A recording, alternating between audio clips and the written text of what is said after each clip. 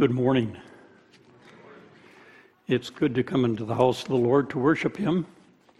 What a special day it is. Indeed, today we will be participating in the communion service where we receive the emblems. We serve one another with foot washing preceding the emblems. And following that, not only will worship together, we'll have the joy of fellowshipping around the table following that for a friendship potluck lunch in our Christian Life Center. We hope that you will be able to stay, that you'll make a new friend, a new acquaintance, and get better connected with each other and with Christ. In just a few days, it's going to be Thanksgiving, Turkey Day.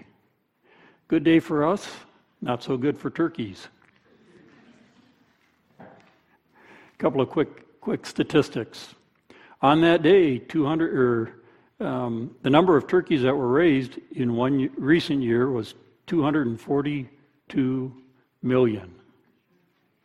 2.4 billion pounds of sweet potatoes.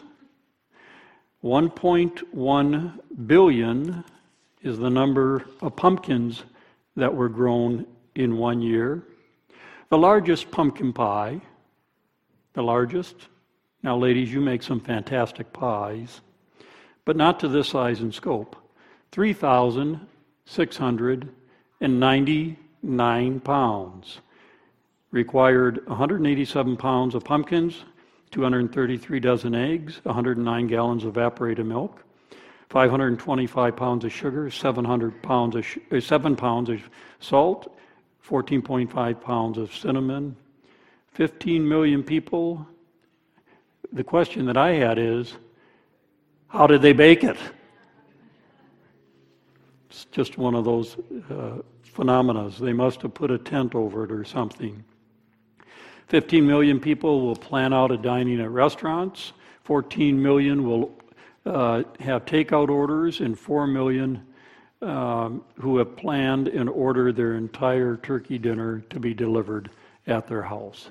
I don't know what your Thanksgiving plans are like, but this morning as we gather together, we have a lot to be thankful for, don't we? So I'm going to encourage you to take out your bulletins and grab one of the bulletin inserts. There's a white one from the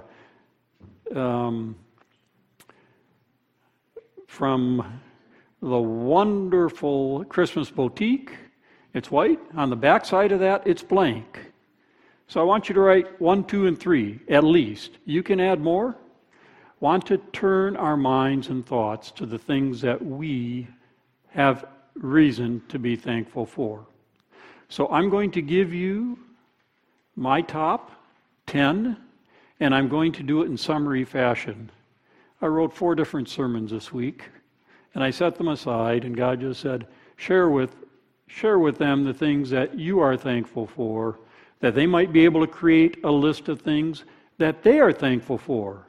So as they sit around that Thanksgiving table, they might take a few moments to share with one another the things that they are thankful for.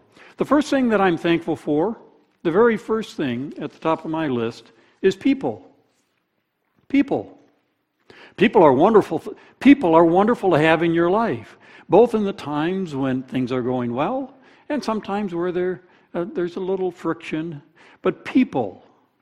I'm thankful for my nuclear family, my family of origin, those who are blood relatives, and I'm thankful for my church family. Because it's through those 2 sets of family that I live, that I make friends. I'm thankful for people, family, friends, current friends, old friends, mentors. I'm thankful that I have a family and I can call you my friends. How is it? Are you thankful for the same? Think in terms of what you're thankful for, the top 2 or 3. I'm thankful for the hope that we have in Christ. The hope that is displayed in every sunrise as darkness turns to light. the beauty of the sky, the hope that we find in the Word of God, the hope that we find in the words from others that God brings in to our lives. I'm thankful for the challenges that come into our life. Are you thankful for challenges?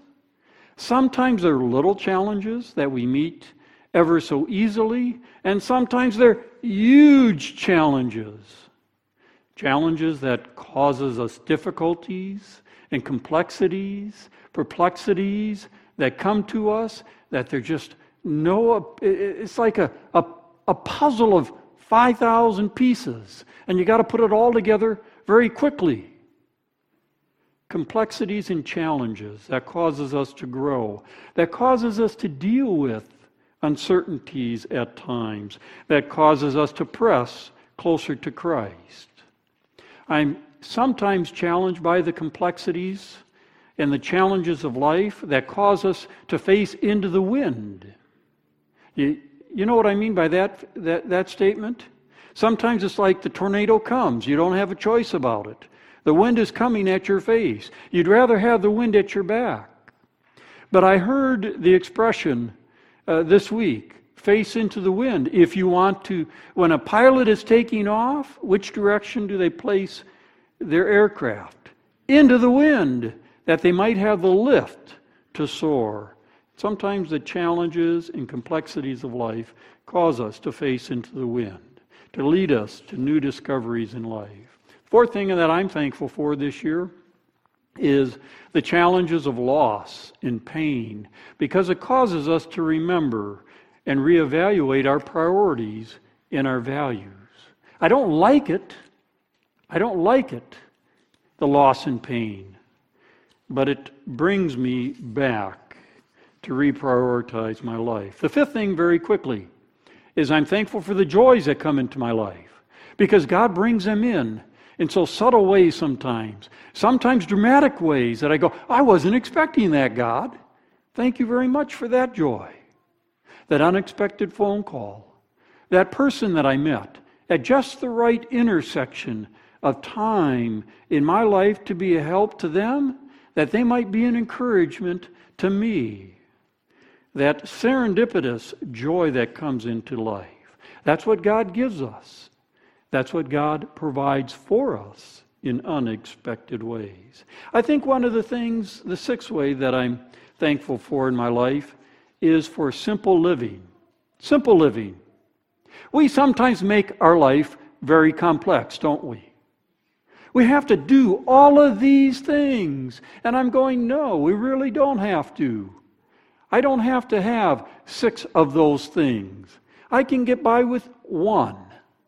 I don't have to make my life so complex. A simpler way of ordering our life. A simpler way of living the godly life. Seventh thing that I'm thankful for, sometimes we don't have it so much in our busyness metropolitan areas, the simplicity of simple, fresh air. You walk out in the morning, and it's cold and brisk, and you go, yeah, that'll wake me up. But fresh air, get out and exercise in it. The eighth thing that I'm very thankful for this Thanksgiving season is food. I wonder why that would pop on the list. In just a few days, there'll be mountains of mashed potatoes and rivers of gravy, along with probably green beans, along with pecan pie, along with pumpkin pie, maybe apple pie, a few scoops of ice cream, and there's that turkey, that mock turkey, and all the rolls and things that go together. And you think, if I take just a little bit of each, I'll have a taste. And pretty soon that small plate is full, and you need the sideboards. And when you get done with that, you think, I'm not sure which was best. I have to go back because it didn't balance out. You know what I'm talking about? And food, it just tastes so good, as the average Thanksgiving dinner contains around 3,500 calories. Plus, it's okay. It's okay. It's Thanksgiving Day. One of the last things, the ninth thing I'm thankful for you and your stories that you share with me about your life, about your Christian journey, about the love that you have for Christ and for one another. For it's through our stories that we share that we find strength and courage to carry on. And probably the first thing, winding down my top 10, would be I'm thankful for Jesus, our Savior, our friend, our Lord, our rock.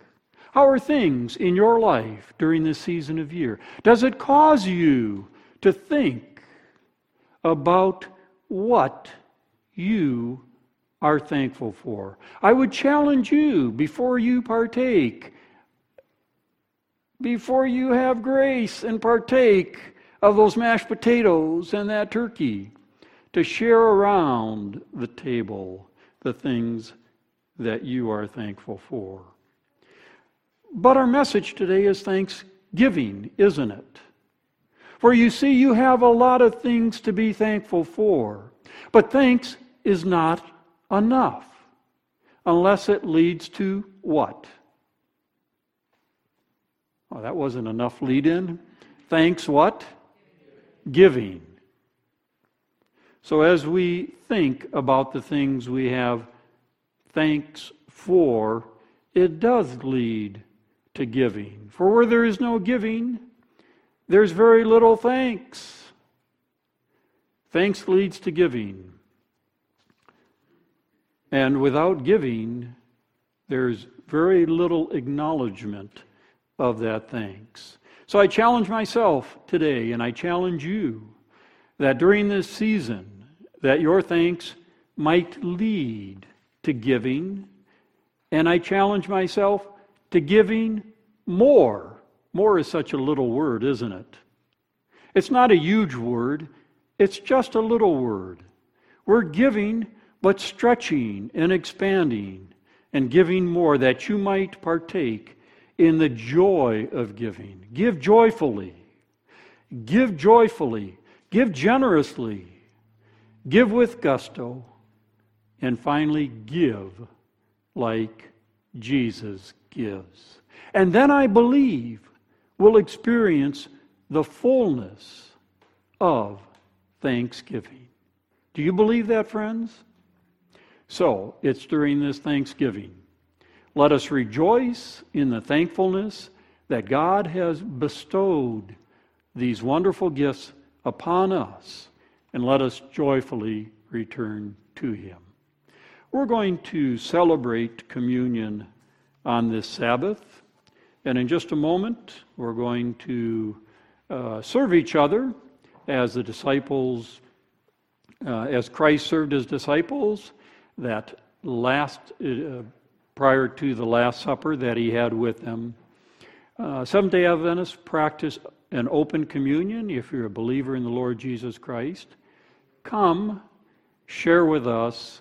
You may want to observe, you may want to participate, as we call it the emblem of the ordinance of humility in a symbolic way of serving each other, of the washing of the feet. The rooms are listed in your bulletin. We'll separate at this time. We'll reconvene in just a few moments to regather in the sanctuary for the bread and the wine in just a few moments.